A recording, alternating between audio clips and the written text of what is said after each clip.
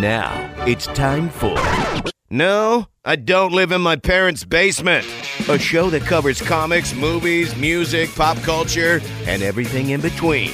Here's your hosts, BJ Kennard and Adam Dellinger.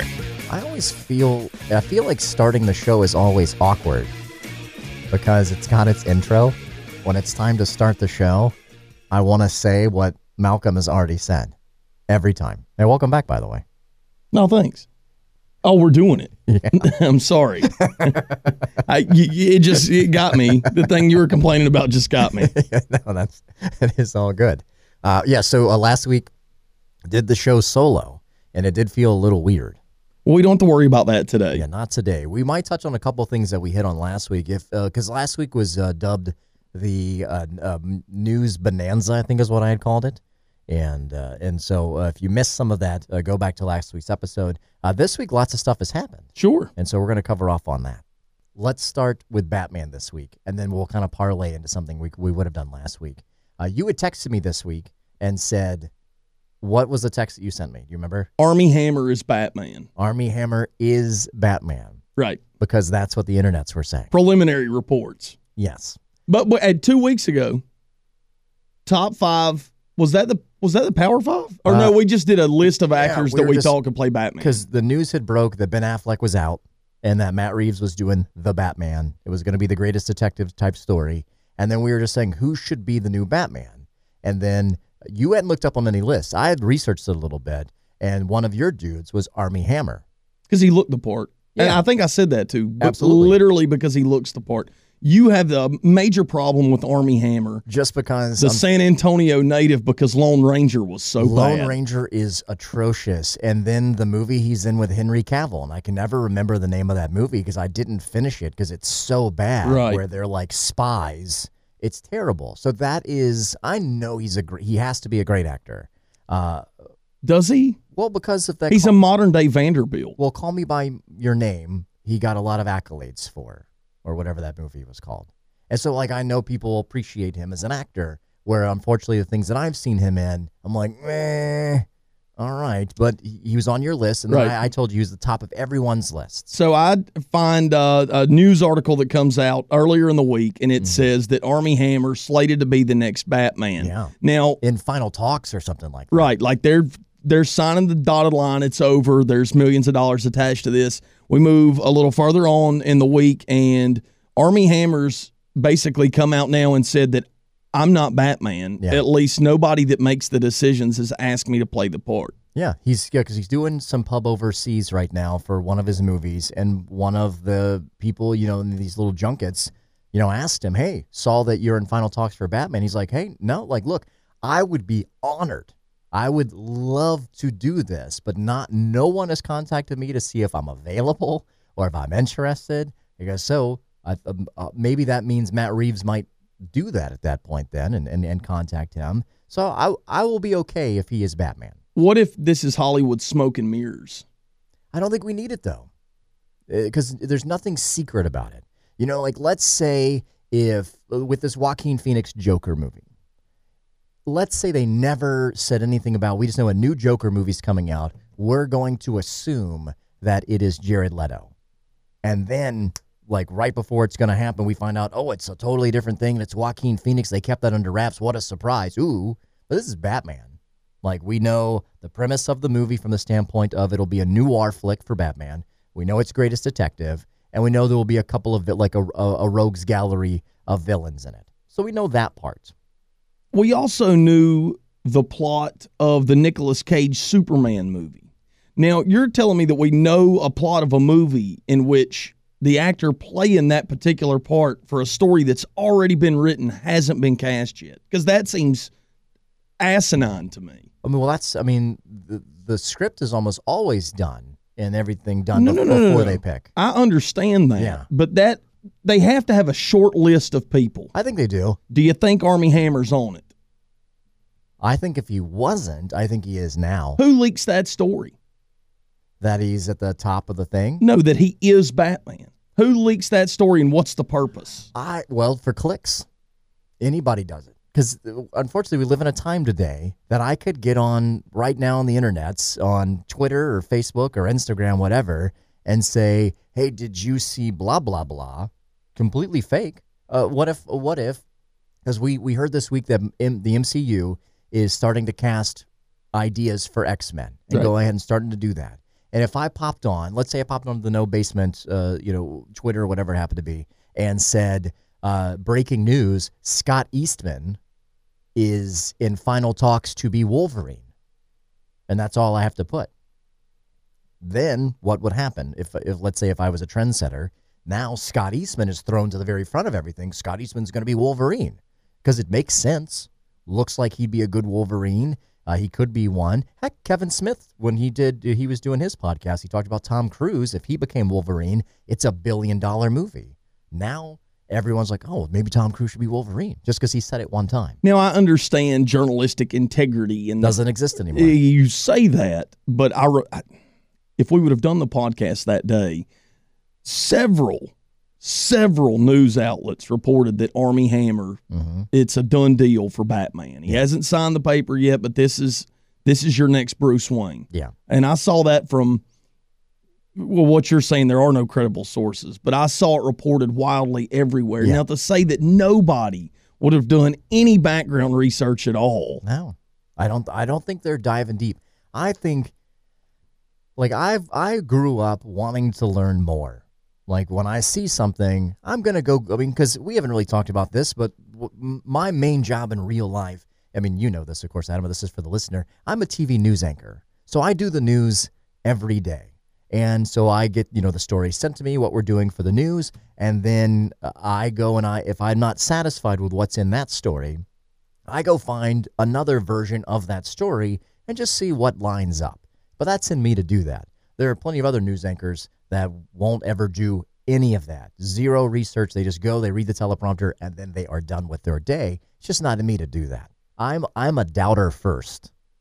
And then, so then I'll go check those facts. Right. So the fact that you do that just lends itself to my point in that somebody has to have done some kind of, anyways, The point of this is I believe Armie Hammer is Batman. Yeah. And I believe there is some reason that they are trying to keep that under wraps. I don't know why that is, but I do think that's a thing. Could be. Because, the MCU for the Marvel side of it is Secrecy City.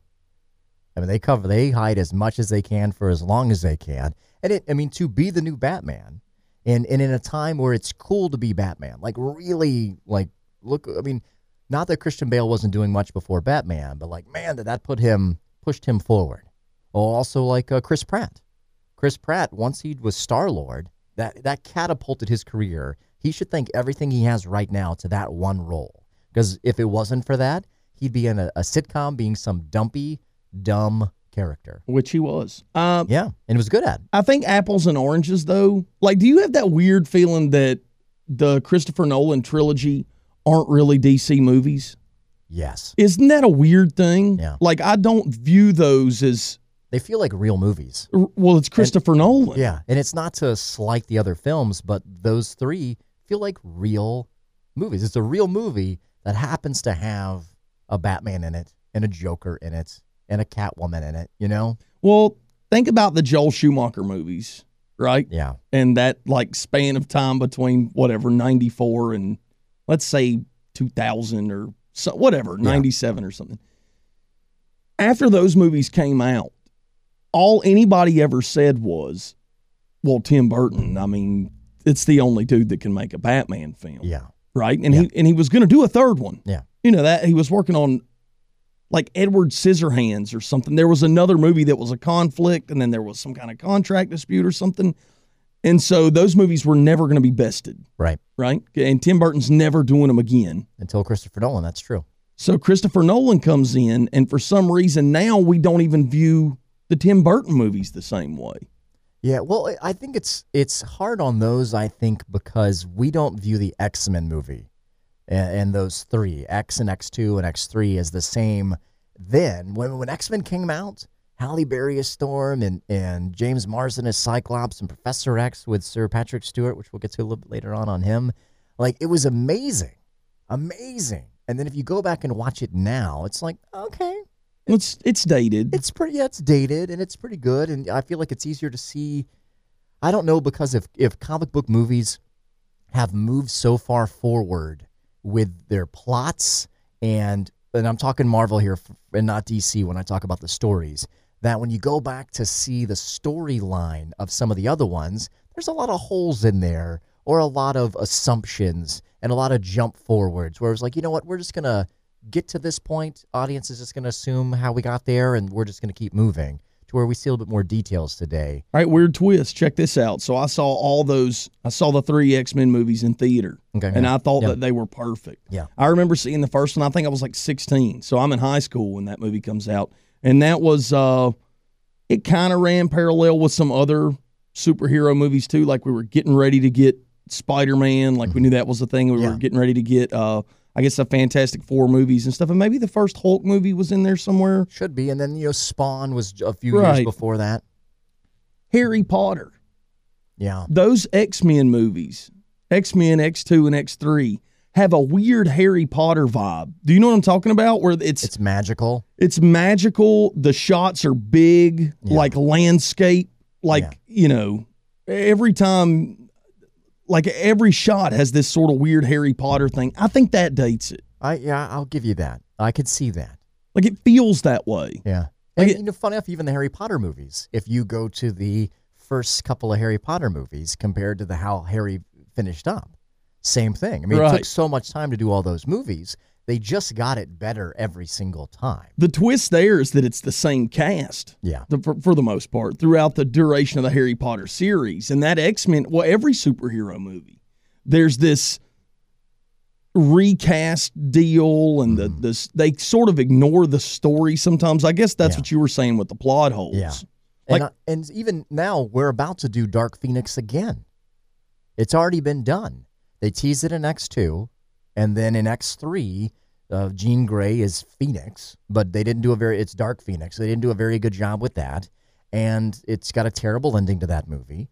And then now the X-Men movie that we get this year with the new cast, the chick from Game of Thrones, and Ready Player One Cyclops and James McAvoy, that cast of X-Men, they're doing Dark Phoenix again.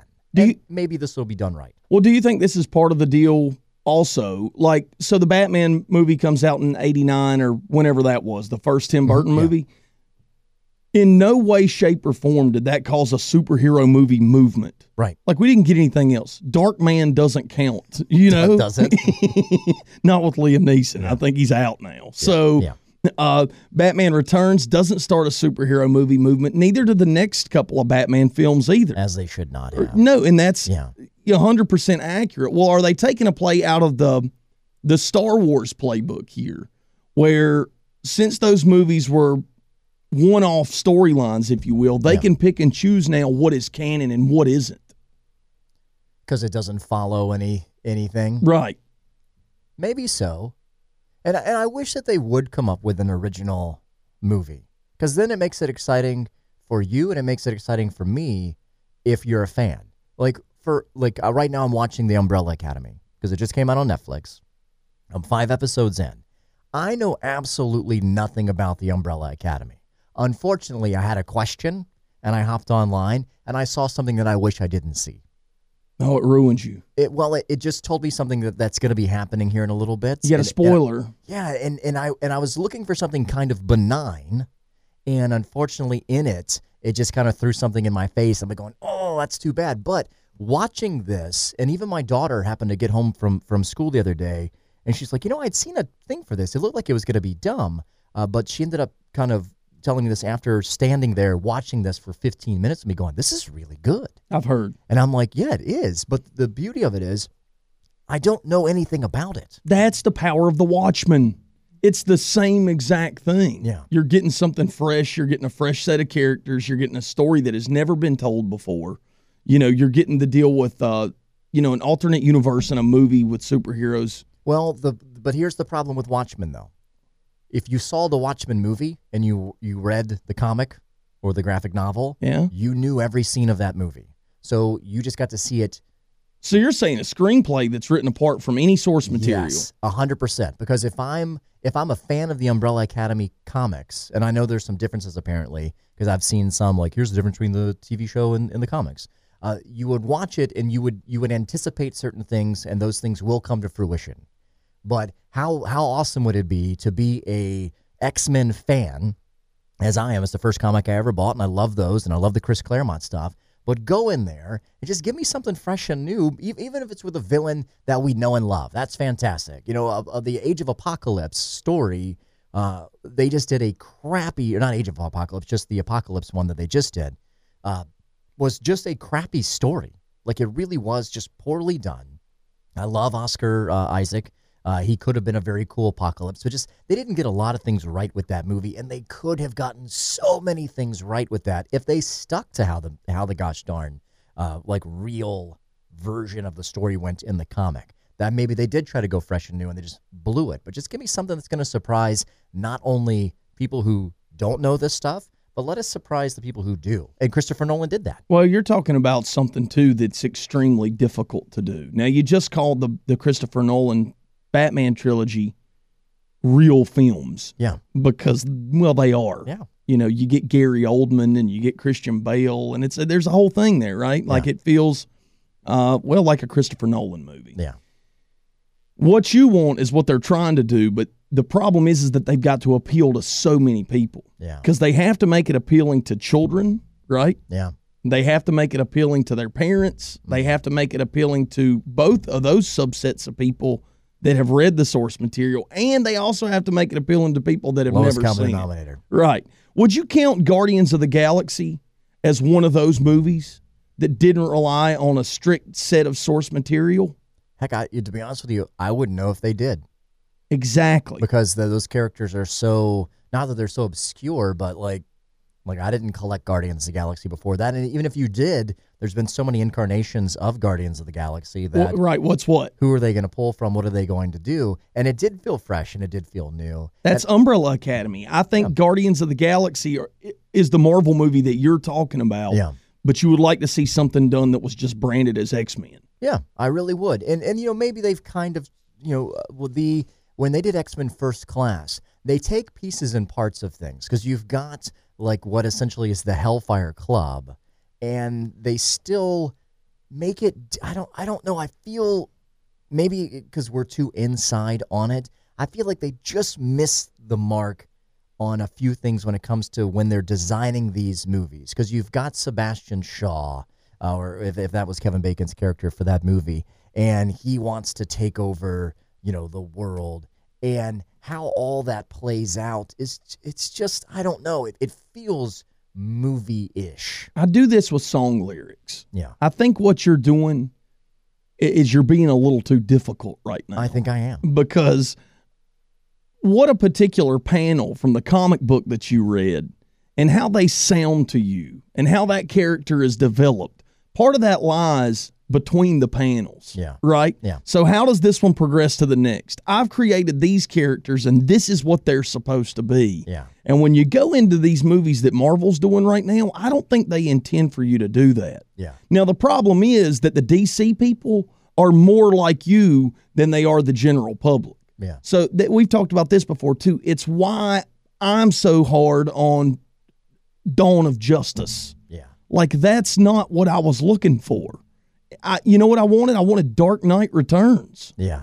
I think everybody wanted Dark Knight Returns. Well, you're not going to get the version of Dark Knight Returns the way that it spoke to you when you read the comic 25 years ago or whatever, right? Yeah. So you got to be a little more open than that. And I am, but I do think that Marvel does it so much better than DC does by leaps and bounds, even with Aquaman. Because, you know, Avengers Endgame, I think, is the best comic book movie of all time. I love that movie. You don't even leave that movie feeling great. You really don't. What's going to be great about it is when you get it on DVD or you get to stream it with Endgame. No, what's the first one? Infinity. So the first Avengers Infinity War. Yeah. Greatest one. Well, when both of them come out and you get to spend 6 hours of your life watching the first one into the second one, and the feeling you're going to get at the end of the second one will make the greatest two-movie combination, I think, ever. That's the Star Wars thing. That's that George Lucas thing. Yeah. Is that it leaves you here and you get up and you leave the theater and it's like, well, that just sucks. Well, especially for Rogue One. Yeah. I left Rogue One going, like, I've never watched that movie again, and I never plan on watching it Rogue again. One forwarded the story in a way that they have never done before. They took a one-off that people went into, and if you've never seen any of the other films before, or maybe you've seen them and you just like a bunch of flashing lights and stuff and didn't pay attention to the story, Rogue One was just a straight shoot 'em up. But the way that it forwarded the story was just incredible. The problem I have with it, though, it could have had the same impact of an ending. Like we know, of course, according to Star Wars, the very first one, A New Hope, that to get these plans, too much was lost. It was a Pyrrhic victory, right? But that Pyrrhic victory doesn't have to mean that every single person involved had to die. It could be hundreds of people died. Some main characters could have died. In the end of Rogue One, why couldn't you have had the two main characters there find a ship or have a ship come down and rescue them and have them take off and two people live? Funny that you think that way, though, but you don't have that same feeling when Darth Vader rolls up in the Death Star and points that laser beam at an entire planet and I don't know those people. And just says, you're all done. But you're torn up about the ending that saw, I don't know, 200 people die? Yeah, I don't care about those people. At least let one main character live. Right, like my man was wiping out planets. Yeah, they mean nothing to me. I don't know them. You've been sucked into this great character development. Yeah. Okay.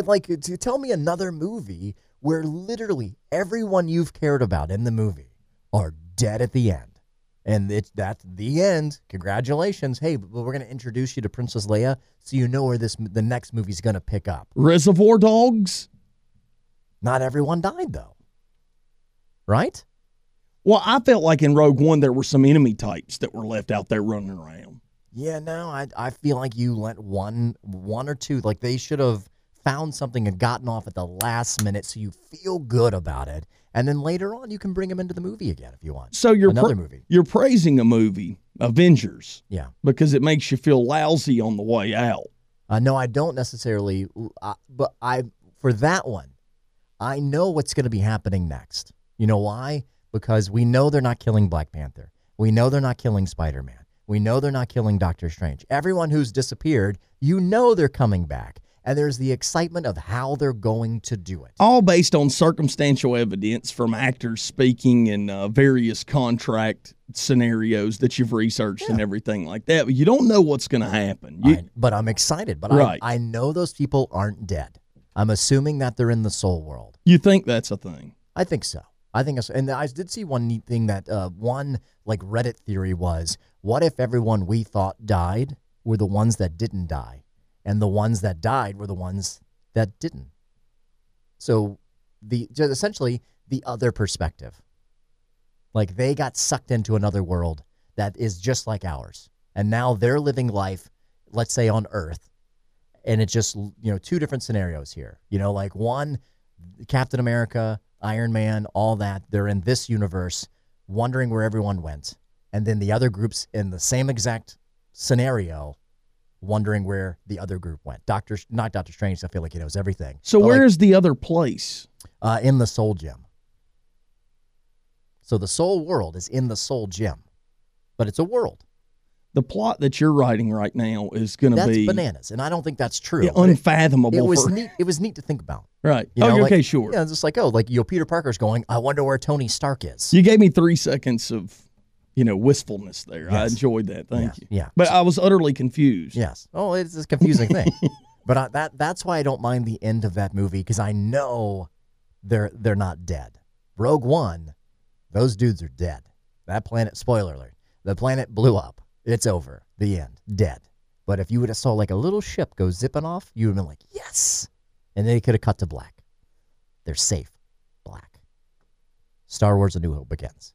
So what if the new X-Men movie is like super positive? Then are you into it regardless of if the story's been done before or not? If it's good, I would love it. I would love for it to be good. I totally would. Who's directing that? I don't know who did that one. But it's the cool thing is I like this cast. I think they've done a good job with it. I mean, James McAvoy as Professor X, spot on for a young Patrick Stewart. Beast, that guy's good. You got J. Law as Mystique. I think that Magneto, which is, why am I blanking on his name? He's married to Alicia Vikander. Michael Fassbender. Yes. He's great as Magneto. I love all that stuff. The chick they've got, the girl from Game of Thrones for Jean Grey, all of it's good. The problem is we've already seen this movie before, and with the X-Men you could do so many things, and I want it to be good based upon the trailer that I've seen, and I don't want to write anything off because of that. I feel like it could look better. I don't know if that's fair, though, because you also said that the movie, when it was done the first time, wasn't very good. No, it was terrible. Right, so... But it also wasn't done right. So I'm completely open-minded to them doing it correctly. And it doesn't, I'm like, it wouldn't even take much to even make it correct. I would stand behind the original Tim Burton Batman. Yeah. With the Joker falling into the acid. Yeah. And the burnt face and all that. And he's trying to take over Gotham. And he's manipulating the political infrastructure there in the city. And Batman is mainly a dude at night. And he's, just chasing down Joker. Check mark. I would watch that movie done again. Yeah, absolutely. I'm all right with that because Tim did a really great job with it. So if the movie's bad, you don't want to see it redone because to me that's all the more reason to do the movie again. No, I'm okay if it's bad. If it's bad and it's redone again, I'm okay with. The problem I have with this one is you're talking about like a seminal kind of thing that goes through movies. Good versus evil, bad guy versus good guy. How it happens in there can be done a dozen different times. You're talking about the plot itself. I'm talking about this is the Dark Phoenix saga. That it's its own kind of thing. Like, you couldn't do this movie in another form. Batman, you can do it in another form. Call it Daredevil. Call it, just a Bourne movie. Have Matt Damon running around as the hero, kicking ass and taking names, trying to take down Treadstone, who's the Joker, and that's sort of could be a similar style plot. Badassery, good versus evil, kicking ass, taking names. But with this, it's its own thing. Like, you couldn't take Howard the Duck and make a Howard the Duck movie and then have that be something else somewhere else. Same with the Dark Phoenix. You could have Jeffrey Jones was involved. Who? Jeffrey Jones. Jeffrey Jones is the principal in Ferris Bueller. Oh, that's right. He's the bad guy. Jeffrey Jones is the father of Lydia Dietz in Beetlejuice, and he's also the bad guy in Howard the Duck. That is correct. Speaking of movies that are getting rebooted, have you seen this Hellboy trailer? Have you seen all this stuff? Yeah, because funny enough, literally last night, my wife had not seen it. Coincidentally, Hellboy was on like FXX or something last night. That's about every Tuesday. Yes, and so it was on, and then I saw the trailer when it came out a while ago and realized, I don't think my wife has seen this. So I pulled it up for her, and I was like, this is not, and I love me some David Harbour. I think he is tons of fun. He's the new Hellboy.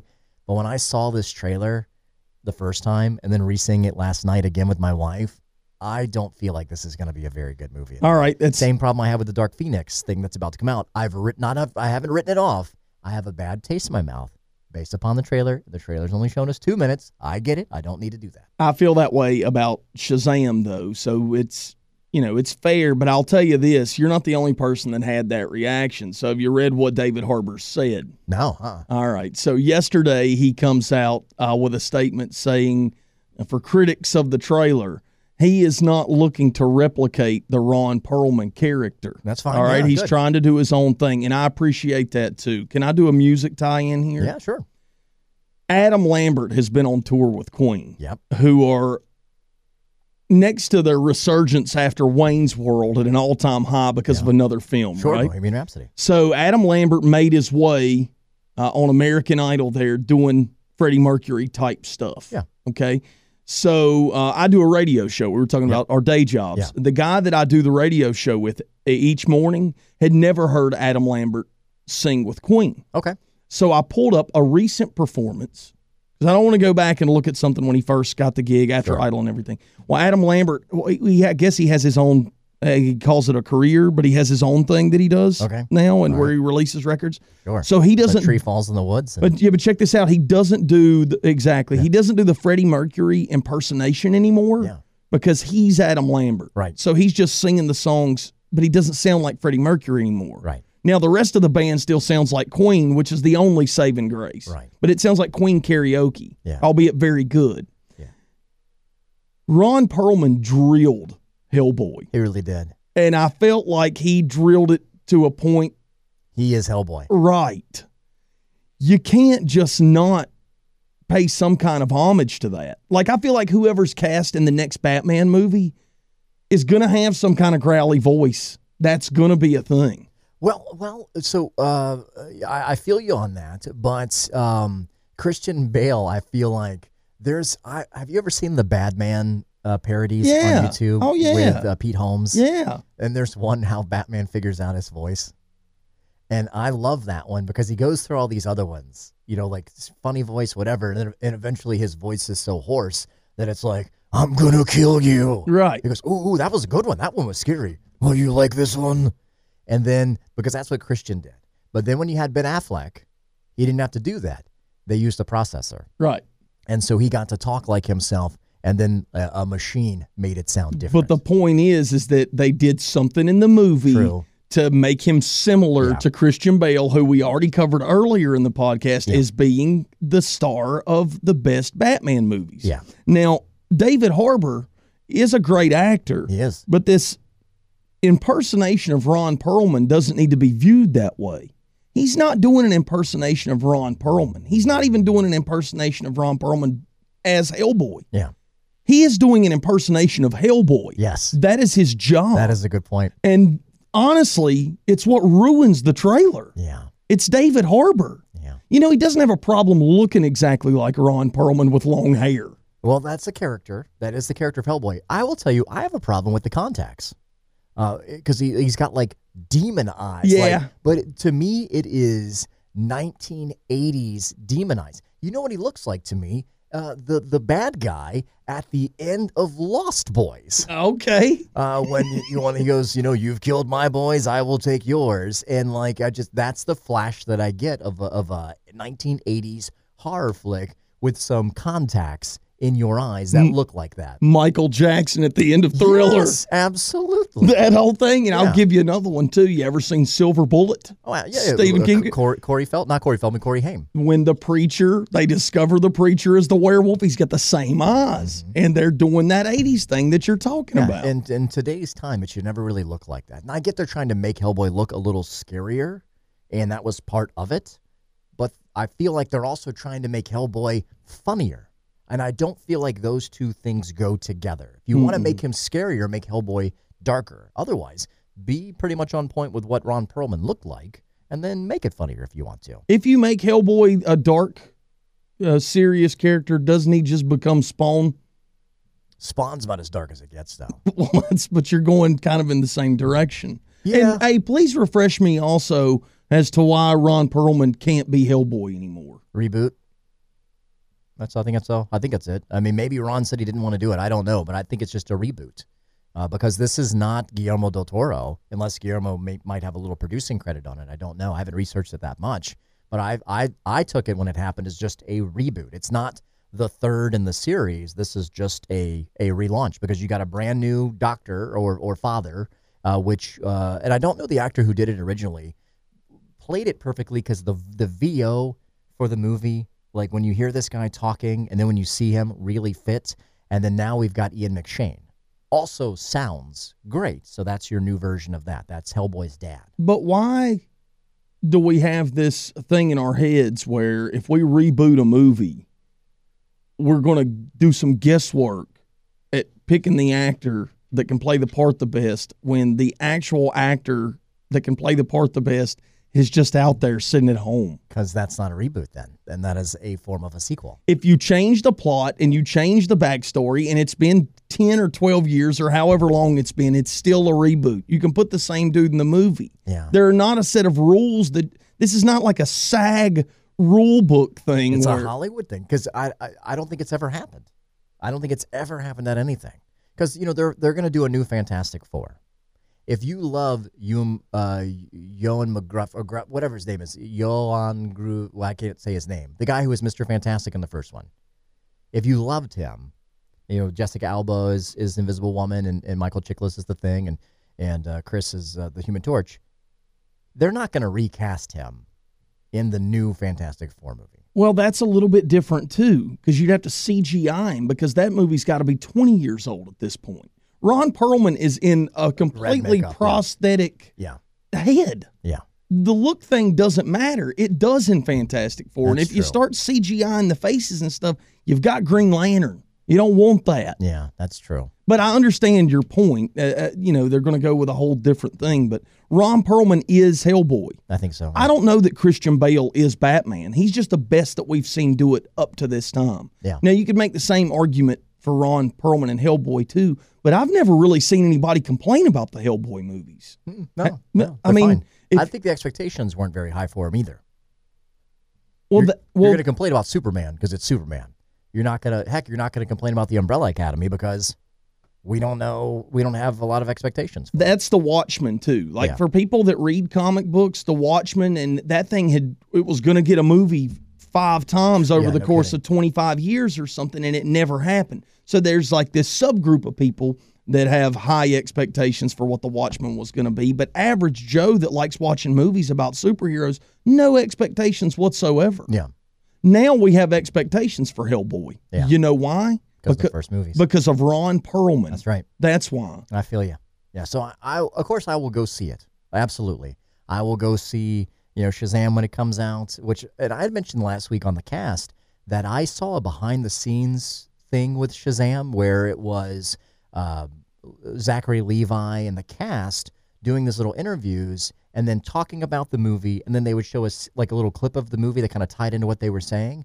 And what they were showing kind of brought me closer to going, okay, this might be pretty decent. And so I've got a little uptick for my thoughts on that movie, which I'm looking forward to seeing it. Maybe they're doing the deal, not to saw you off right there, but maybe they're doing the deal that, what's the Marvel thing? Like they're only showing stuff in the trailer. So yeah, for Avengers Endgame, we will never see anything more than 20 minutes into the film. Right. So maybe DC's method is we're only going to show you the crap in the trailers. Yeah. If you thought this was slightly okay, the rest of it is awesome. In a world where one man's desire to see a good movie is shut down by DC, the crappiest trailer ever happens now. Right. Maybe that's the thing. And then speaking of recasting people, one dude who is going to be maybe the hardest claws to fill.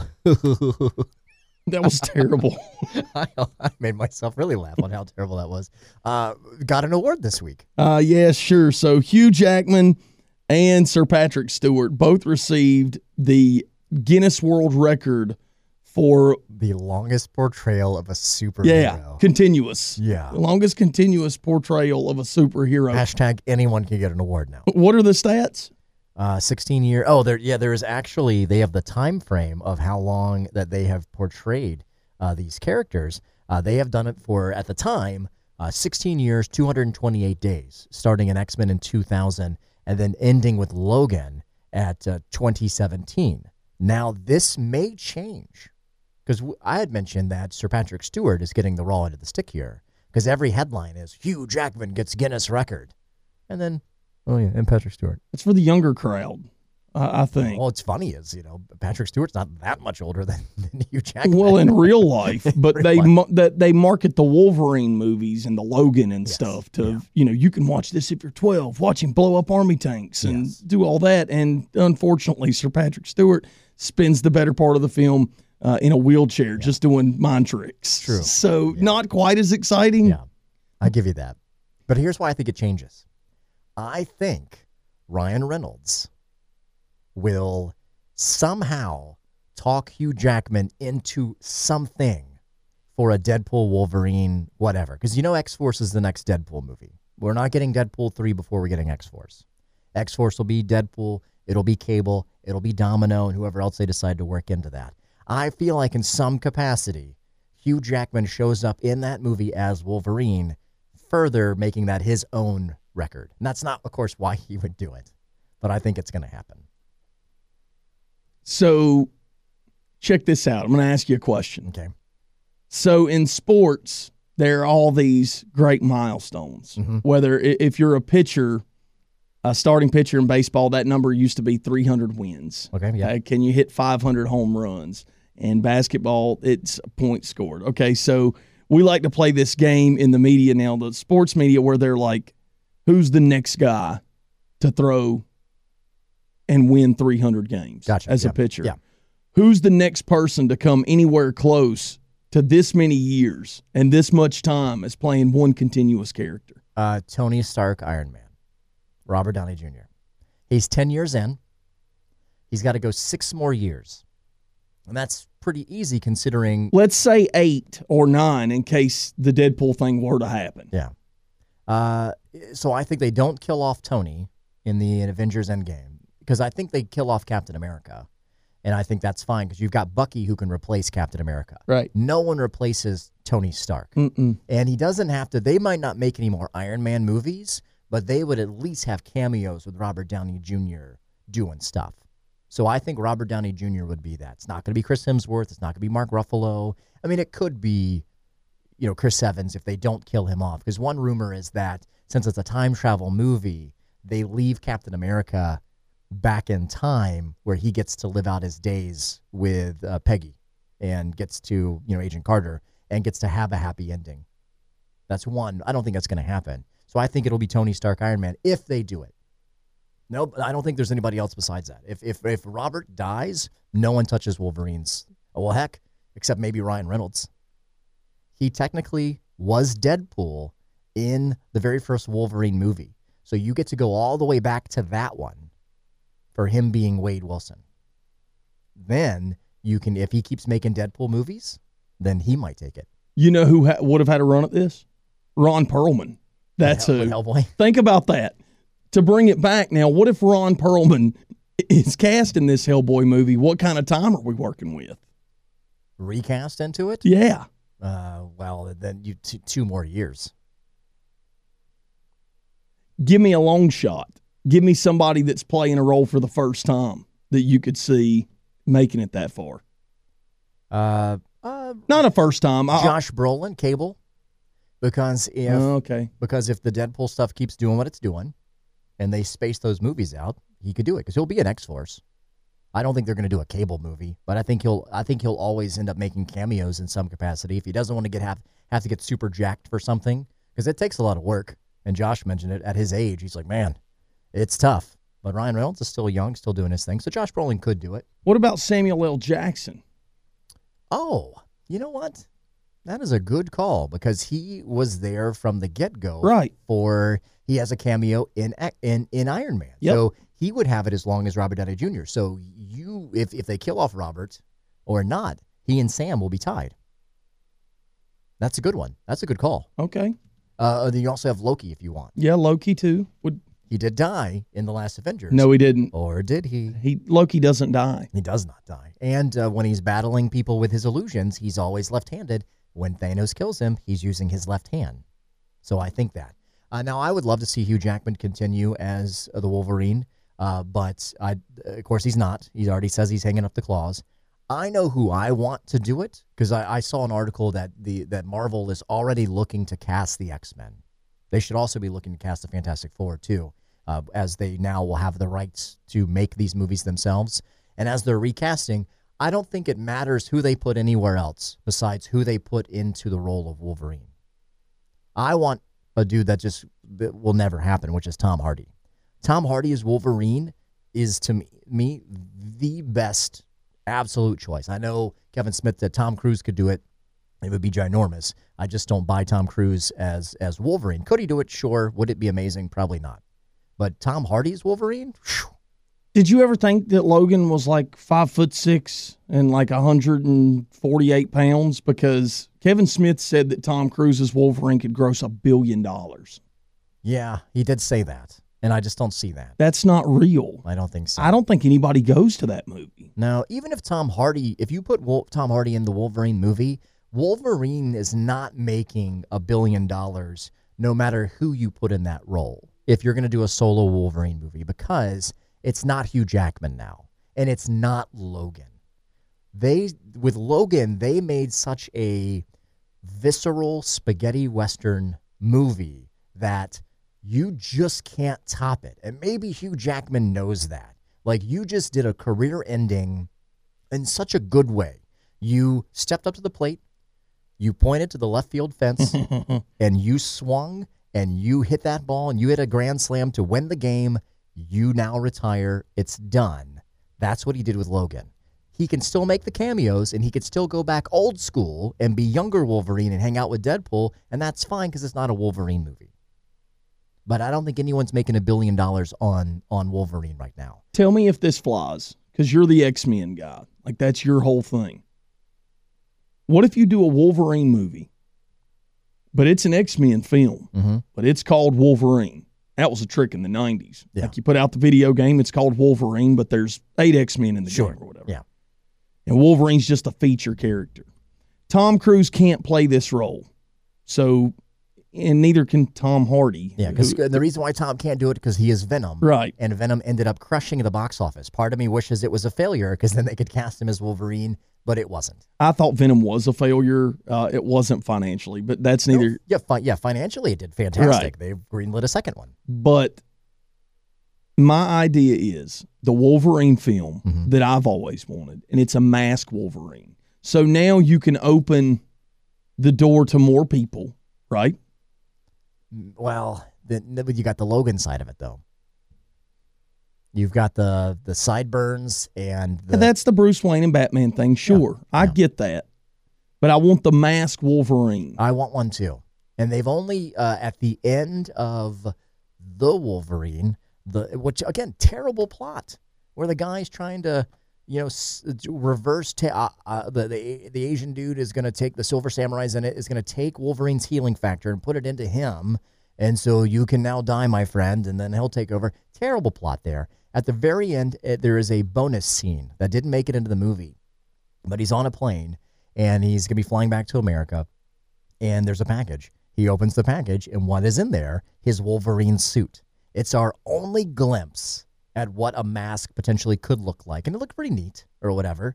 And I'm dying to see if someone can make that costume and make it look cool for a film. I want to see that movie. This movie can make $1 billion. I want that brown, orange. The traditional one. Yeah, that like costume. When Todd did it for Spider-Man and exactly. Wolverine was in there. Yeah. Not the yellow and blue. It's too cartoony. It's too corny. That, to me, that's my favorite Wolverine, but not one that would translate to film. Right. Is that fair? Yeah. And you just turn him into Rambo. You just make it where he destroys everything. And for him, that's the Berserker Rage. That's exactly right. That makes $1 billion. That actually could. And they're doing right now the Return of Wolverine, and it just wrapped up this week. Issue number 5 of the miniseries just came out, and it answered some questions, but they kind of plot holed it as well. It was just kind of an ambiguous, this is how he came back, but we kind of gave you some of the details, but not all of it. But throughout this 5-issue storyline, he doesn't have all of his memories, but in his mind, he's going to almost like this prison, and inside of each cell is another version of Wolverine that we've had over the years. If it was Patch, which is Logan, where he's got an eye patch and he wears like this like tuxedo. If it is the version of him from Age of Apocalypse, where Cyclops blasted off one of his hands, and if it's the Weapon X version. And then one that they unleash a couple of times in it is the Berserker. The rage inside Wolverine, where when it becomes Berserker Rage, which you referenced the video game from back in the day. You were unstoppable. That was one of the things. You would power up to that. Non-stop health regeneration, and you're just shred stuff. Yeah. So, and granted, they gave us a glimpse of it in Logan when he juices up and he's running through the woods to go catch up with X-23. He's doing that Berserker. And he's running like 100 miles an hour. And doing his stuff. Yeah. That's fine. And we've seen glimpses of it. So I think that would be cool. The problem, though you could have a mask and all that, who do you put in there? I do think it's Scott Eastman. I think Scott Eastman is short enough for the role. Because people who've never seen this don't realize or read comics. Wolverine is like 5'7". Yeah, he's not a big dude. He's like 185. He's built like my dad. Yeah. He's wide. Is your dad Wolverine? You've never seen, he could be, but he's wide. Yeah. Like he's not the Tom Cruise, Jeff Gordon size human being, Right. where he looks like a jockey. or something. He looks like a fullback. Yes, perfect. Yeah. So Scott Eastman, I think, he's not too terribly tall, but I think he's got the gruffness, and I think he's got sort of the attitude he could play. I think he'd be a solid candidate for it. But it's hard to think about who could play Wolverine. And if you thought Hugh Jackman, the guy you saw in Oklahoma, who was up on stage going, Oklahoma, where the play, Right. that's going to be Wolverine? No thanks. So he at least took a person himself and put him into the complete opposite thing you'd ever expect. So with that, you could say anybody could be Wolverine if they're a decent actor. Well, I don't know, because let's harken back to the initial part of the podcast when we were talking about those superhero movies of the 90s. Mm-hmm. When Hugh Jackman was cast, is that Fox? Yeah, Fox. So Fox, and they're this big X-Men production, low expectations. Yeah. There's no superhero movie boom. And this information isn't in front of me, but I can guess that the budget for the film, even with inflation accounted for, is nowhere near the budgets of these superhero True. films now. Yeah. So they probably didn't have pick of their character. Yeah, that's true. You No one can't- even knew Hugh right. Jackman. Yeah. You would certainly cast an A-list actor today as Wolverine or any of these named superheroes. But at the time, you wouldn't have done that. Is there an A-lister you can put in there? Because I feel like What's the age range? let's say 20s or 30s. 30s would probably be ideal. That makes it tough. Because I feel like the A-listers of today are 30s and 40s and 50s. 100%. I don't, and this is mean. I mean, I recognize lots of people because I watch a crap ton of movies. I'm terrible with names, and I'll go, oh yeah, that guy would be pretty good. That dude might be pretty good. Like, no, don't hit me in the head for this one. Zac Efron. In Baywatch, my man got jacked, Never saw that one. and he's not a very big dude, and he's playing Ted Bundy in the upcoming Ted Bundy movie. Yeah, he looks great in that. too. But granted, Ted Bundy was this kind of suave sort of person that people were attracted to, and that's why he was able to do what he did. But I do feel like Zac Efron could be a Wolverine. Why not? The size and muscular, you could do that sort of thing. He could have the attitude. Can you get past the pretty boy thing? You'd have to, because Hugh Jackman's my man's people's most beautiful man, or what do they call that? Sexiest man? He was that. Every character that I'm thinking of in my head to play Wolverine is eliminated from the role because their cast is something else. Yeah, that's the tough part too. So, who's cast under the things that you think could be Wolverine? I think you can have. Well, I'm not going to get boxed into that size thing and structure of the person. Yeah, you can shoot around that. Hugh blew that out of the water. Right. You have a choice of Hemsworths that could play that role. I think that. Liam Hemsworth, he's actually bigger than Chris. He's like 6'4". Right. That'd be a giant Wolverine. It would be. But once again, you can shoot around all that stuff. Or you pick the oldest Hemsworth, Luke, who is the shortest of them. He's 5'11". I think Brad Pitt could have killed an old Wolverine. Yeah. Like, without a doubt, could have killed that. The cigarette-smoking defector of the X-Men, like, does what he wants kind of thing. Tyler Durden as I was thinking Inglourious Bastards. Okay. Attitude. Sure. Right. Yeah. And I think Ryan Reynolds could play Wolverine. Without a doubt. You got to eliminate Ryan Reynolds as Deadpool. You got to get that comedy thing out of your head. Because he's so funny, but he's a great actor. He is, and I think people don't realize that he will do other roles where he's not being funny. Right. Well, he's probably, unfortunately, he's probably typecast himself now. Yeah. Well, he's made enough money that he has done. He did a movie where he was a lawyer for this lady trying to get back a painting. Yep. And the lady was like not Judi Dench, but somebody. Yeah, and an acclaimed starlet. It was a straight drama role. I could see that. Even like Chris Evans could probably be Wolverine. The guy who was in Altered Carbon, the Netflix show, he was in Suicide Squad as Rick Flag. I think whatever the first name is. He was Enchantress's boyfriend in that, and he led the Suicide Squad. That guy's kind of got that sort of gritty kind of thing. Can Wolverine be ripped? Incredibly muscular. I mean, I think Wolverine is. I mean, just naturally occurring, yeah. Yeah, because he's, Mark Wahlberg. Ooh, too. Yeah, and he's got the size for it. And the attitude. Yeah. Gonna have to lose that accent because that's a hindrance. Yeah. Hey, X-Men, go get the park the car. Right. Bring the car around. We're gonna Hey, go. you don't want that clam chowder thing. Yeah, but he's had his accent wave from that. But I don't know where else you go diving into it. I'm sure there's a host of really great younger actors that you just don't jump to. And I think for us too, maybe, I don't want to speak for you, but I've had sort of the fantasy of who would play these roles my whole life. And I've grown up with this kind of set of actors. So when George Clooney was Batman, I'm like, yeah, it was terrible. Not George's fault. The movie was terrible. We've grown with them. Yeah, and so like to see George Clooney, to see John Hamm as Batman would be slick. Man, that would be so cool. John Hamm as Wolverine, because he's played some bad dudes. Is he too good looking? No, you can't do that because they can make these people look rough. That's true.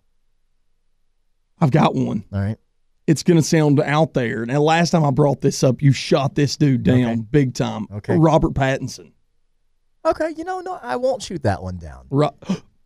The dude that played the wolf in the Twilight movies. He does nothing now. Taylor Lautner. Yeah. Yeah. You wouldn't even have to pay him very much. Right. You get him on the cheap. That way you get a decent Colossus, a Cyclops. Yeah. The budget's going to be big enough. And then, that gets into other things too. Like, who do you cast for the rest of the stuff around it? So if you're making a new X-Men movie, let's take it from a chess perspective, is Wolverine the king? And the person you're going to then build out around to protect this movie. Let me ask you another question, because we can go ahead and put that theory down. Yeah. So Wolverine he's the alpha. Yeah. How many movies are we trying to make? 3. So we're doing a trilogy. At least, if it goes well, and maybe some solo films in there too. We're pulling in Avengers here. Do we have plans to tie the X-Men movies into anything else going on in Marvel away from Avengers? There would be crossover because one of those X-Men movies will probably be X-Men versus Avengers. Okay, so this is the movie that I want. And for that movie, Wolverine is the alpha. Okay. Now, there is a Professor X. Sure. And he is going to be Patrick Stewart. Well, he is. I think you just put Patrick Stewart in there.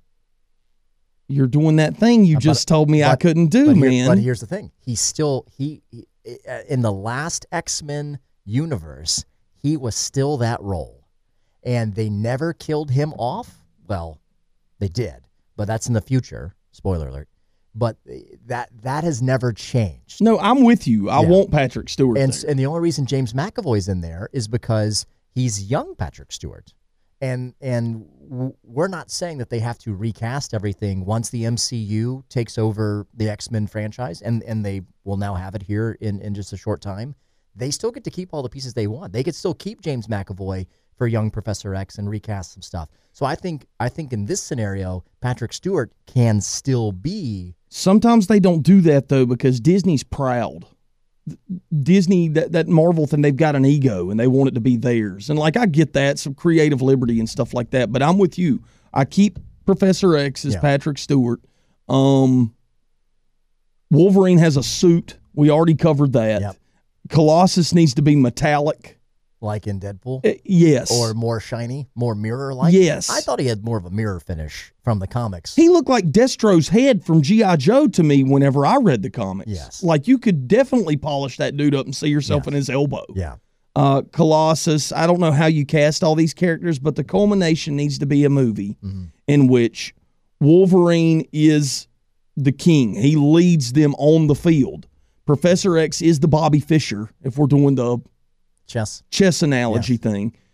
So he's always manipulating things and manipulating people's minds, and they're all pawns to him, kind of, but in a really good way. Yeah. I don't know how you really explain that. Though the comics have kind of made Professor X at times out to not be, maybe he wasn't as good as we thought he was, but now he's back. It's fine. I think that's what you do. There are Sentinels. They're at the behest of Magneto, and somehow Spider-Man's involved.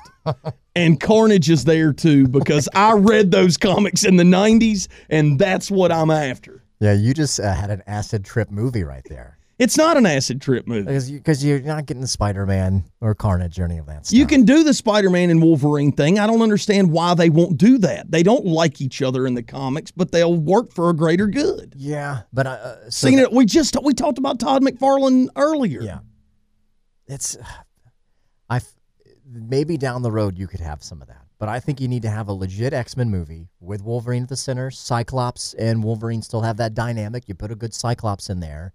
Yeah, you get it.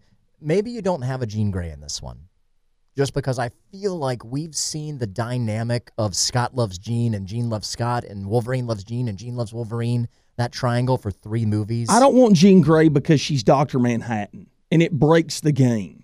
But she isn't if you just get regular Jean Grey. When you Dark Phoenix her up, then yes, you've got They can't Cosmic. make a movie without Phoenix showing up. They can't do it. Marvel can. Fox cannot. Oh, good because this will point. be out of 4 Jean Grey or 5 Jean Grey appearances. Phoenix type thing will be in 4 of those. 4. So Marvel can write a enough Marvel, story. I think, already has it done. I think they know what they're going to do, and they do all that. And you do some sort of a cool plot, and unfortunately, as much as we want to see the Sentinels, I don't think we can do it because that harkens into what we've just saw with Days of Futures Past. Peter Dinklage was awesome in that. I thought I played a good character. We've seen that stuff. Who do we get as the villain? You don't do Magneto. I think you pull in like a Mr. Sinister, and you pull in something that is really kind of comic booky, and you can do that. Or you could do. They try to do the Marauders a little bit with the Logan storyline, but you could almost do a rogue gallery like you would do for others and have a Sabretooth. So Wolverine's That's tied what I was. into it. Do we stay away from Sabretooth, or do we do that where because if Wolverine's the main guy, is that a subplot? Yeah, you can. We've already gotten it. Yeah, but it was all right. Liev Schreiber did fine with it, but it just again wasn't the Sabretooth I'm used to. It was the Cowardly Lion on steroids, is what it was. It was like a bizarre. It was interesting, but in the first X-Men movie, we did have Sabretooth, and he looked ridiculous with his black eyes and all that stuff. Right. I wish we could have Magneto as the villain, but I think at this point we don't. I like Magneto as the hero because he has led the X-Men. I'm okay with that version. But there's plenty of villains out there that you could do the Brotherhood of Evil Mutants with a different leader if you wanted to. If you're going to revamp the whole thing, then that's a fine task because then you've got supers versus supers, and that's compelling because we haven't had that really in any of these movies. You've had Thor versus other people in Asgard or whatever it happens to be, Iron Man versus Ironmonger, and then the Mandarin who wasn't the real Mandarin. That's a movie that needs to happen. And so if you do X-Men, as I mentioned before, if you do X-Men versus Avengers, you get supers versus supers in a way that you could have a real, not winner, but kind of. What if we we rely on some of the more recent comic book source material, and we get the X-Men divided by Professor X? Well, you got to establish the X-Men again, unfortunately. That can't be what you come swinging out with. No, not what you swing out with, but maybe that's late Down in the line. second Sure. film. I'm all right with that. There's so many possibilities, and now that the MCU is going to have it, I'm looking forward to the possibilities of what they're going to do. But I don't want to see, to that point, I don't want to see Wolverine fight Cyclops. Like, I'm not interested in that. Like, I've seen a lot of this stuff already. Yeah. That's why I think you put a Sabretooth in there and you find a good story, or you do X-Men versus Avengers and have a reason to make that happen and make it work. But is that going to be the same as Civil War, where you've got characters you like versus characters you like, and no one's going to kill anyone and no one's going to get really maimed, though Rhodey's fine again. Guess what we get in that movie that you're talking about? Spider-Man and Wolverine going at it. Now back to the 90s. There you go. Boom. Congratulations. You have now achieved your movie. The Power 5. I want to do Power 5 this week with something that I was just sort of debating about with my son as to the 5. We were just talking about like the 5 greatest heroes, and that could be for any myriad of reasons. But I wanted to take that conversation I had with him and drill it into the 5 most influential comic book characters of all time. And I know that's broad, and they could be influential for numerous reasons. Maybe they influence other characters. Maybe they've influenced pop culture. Maybe they've influenced how comics were done. And I'm curious to see who would make your list of that. I have a feeling we'll have a couple that are similar because I think some characters are just, they're seminal. Can't be left off. Yeah, you're right. Let's do it. Who do you want to go first? Or you want me to go first? Well, I said let's do it, so you go. Okay. Number 5 for me, I feel like needs to be Spider-Man. The reason being is it's not like anyone copied his stuff from a power perspective. I'm sure in some degree you could take some characters that are very similar. But I feel like you have a character that is young, Superman, not young, Batman, not young. When it gets down to it, you get a high schooler, so you get a different perspective of the life outside of being a superhero, and then someone who embraces being the superhero and is fun as he does it. You've got humor tied into the action that's going on, and I think that was sort of a game changer, because if you didn't have that and the way Spider-Man was written, you might not have the way other comics are written. You know what I'm saying? Yep. So I think Spider-Man would be number 5 on mine. Deadpool to me is number 4. Well, the funny thing about Deadpool being influential is he is copied off of another character. Deadpool was made because of Deathstroke. Rob Liefeld made Deadpool to be the Marvel Deathstroke costume, assassin, all of that, with just different powers. But when Rob made Deadpool, it's not the character that's on my list right here. The Deadpool that he morphed into, the Merc with a mouth, and like really broke the fourth wall and became a pop culture phenomenon in the comics that warranted Ryan Reynolds to even want to be him, even in a crappy capacity in the Wolverine movie, and then to turn him into what became Deadpool 1 and 2, he almost could maybe be higher up on this list, because more people, I think, support this character from a merchandising perspective outside of just wearing a Superman t-shirt than most of these characters. So Deadpool's 4, Wolverine is 3. For the same reason we just talked about for the last 40 minutes on the fact that casting Wolverine will be a big deal. Hugh Jackman just got that award. He changed the way the attitude of heroes were, and the fact that a hero could go out there and slice heads off if he needed to, and arms, and have berserker rage, and be this anti-hero hero. So Wolverine's number 3, Okay. 3 on mine. You'll like this one, might be on yours, Batman. Changing the game because my man's got no powers.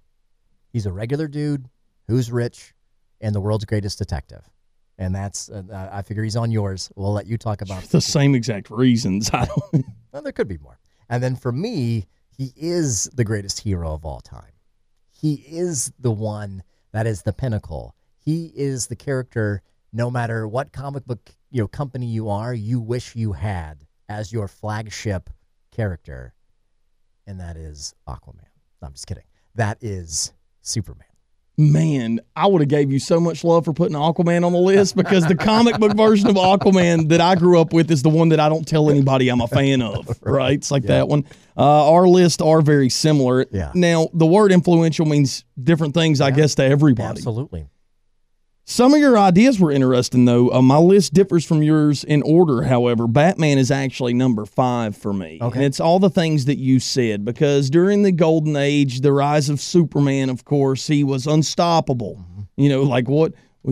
Some Nazis over there? No problem. Sure. Right? Like, I'll blast their faces off. Yeah. I've already killed them before you finished the sentence. I went over, killed them, and came back to hear the rest of your sentence. And all the Batman things that you mentioned, no powers, and he offsets that by being a billionaire and having all these gadgets and taking stuff, and he's the greatest detective ever. But another reason I put Batman on this list is because I've always noticed with merchandising, in my lifetime, Batman has never needed a film or a television show to carry the fact that they'll still put his toys in stores. Oh, and his logo on T-shirts. Right. Yeah. And that is just, he may be number 1 at that on the list, is that when he's irrelevant, he's still relevant. Yeah, I'll give you that. Like, it's like a weird thing, right? Yeah.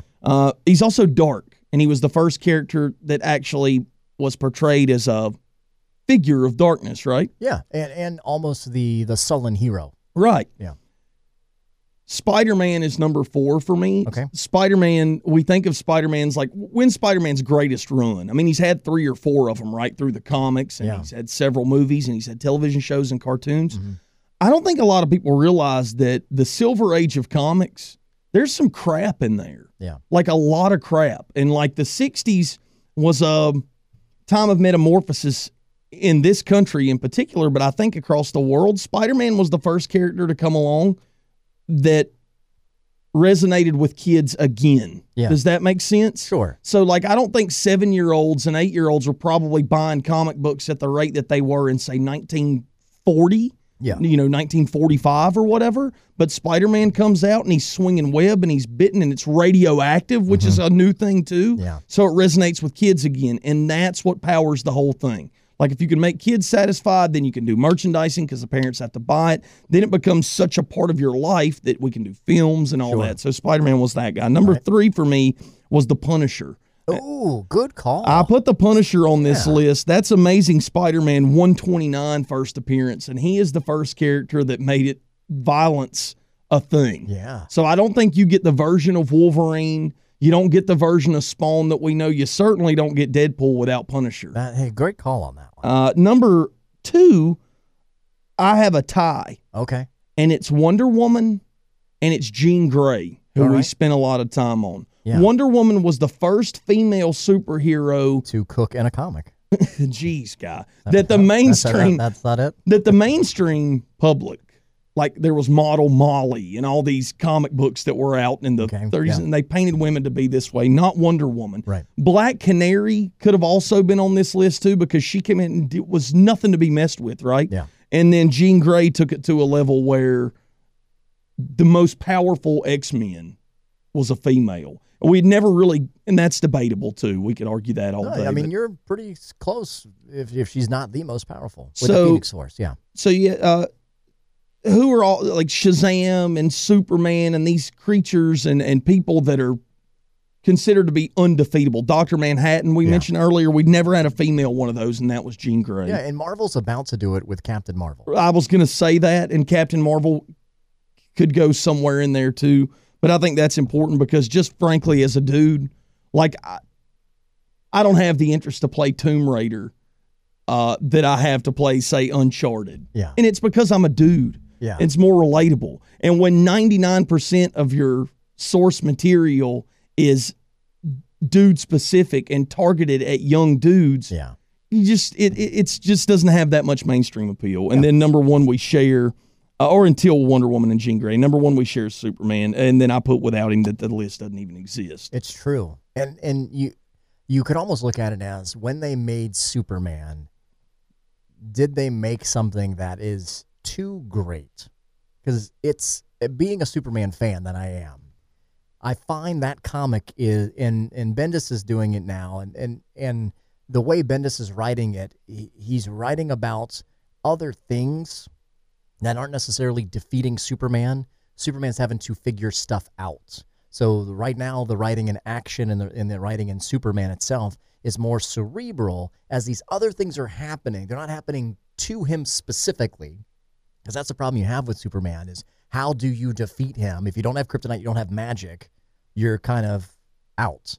And because he's so powerful and he is so great. And he might be more powerful than we even know. Because how many times have we read in a panel, I usually hold back, but right now I'm not going to. And even then he still kind of holds back. Every time. Or he's a little depowered when that happens. He's been in the Phantom Zone a little too long. Right. And even his unleashing of it.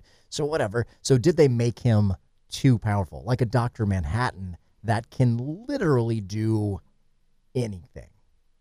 Anything. Can Dr. Manhattan be killed? I don't think he can. I don't either.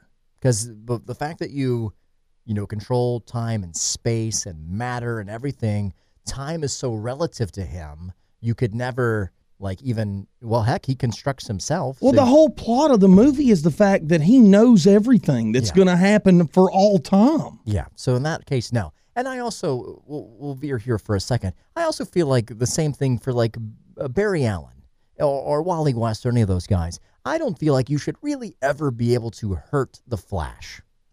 Because the moment, let's say you snuck up on him or you fired a rifle from 2 miles away, and there's absolutely no way he could have heard it or seen it, until the bullet is hitting him. That bullet can never really hit him, because the moment he feels it, Oh, he's doing the vibration or well, something. not even maybe he vibrates, but like if a bug bites me, the first thing I do is, let's say it's on my leg, I move my leg out of the way and I swipe my hand down to get whatever that is to stop doing what it's doing. So the moment anything would touch the flash, Oh, he's just out. he would just move, but he would move at a speed that bullet stops exactly where it is, because now time has stopped for him, but the rest of us, it's moving normal, and he would turn to look and see what that is. Oh, it's a bullet. And then it would never pierce his skin.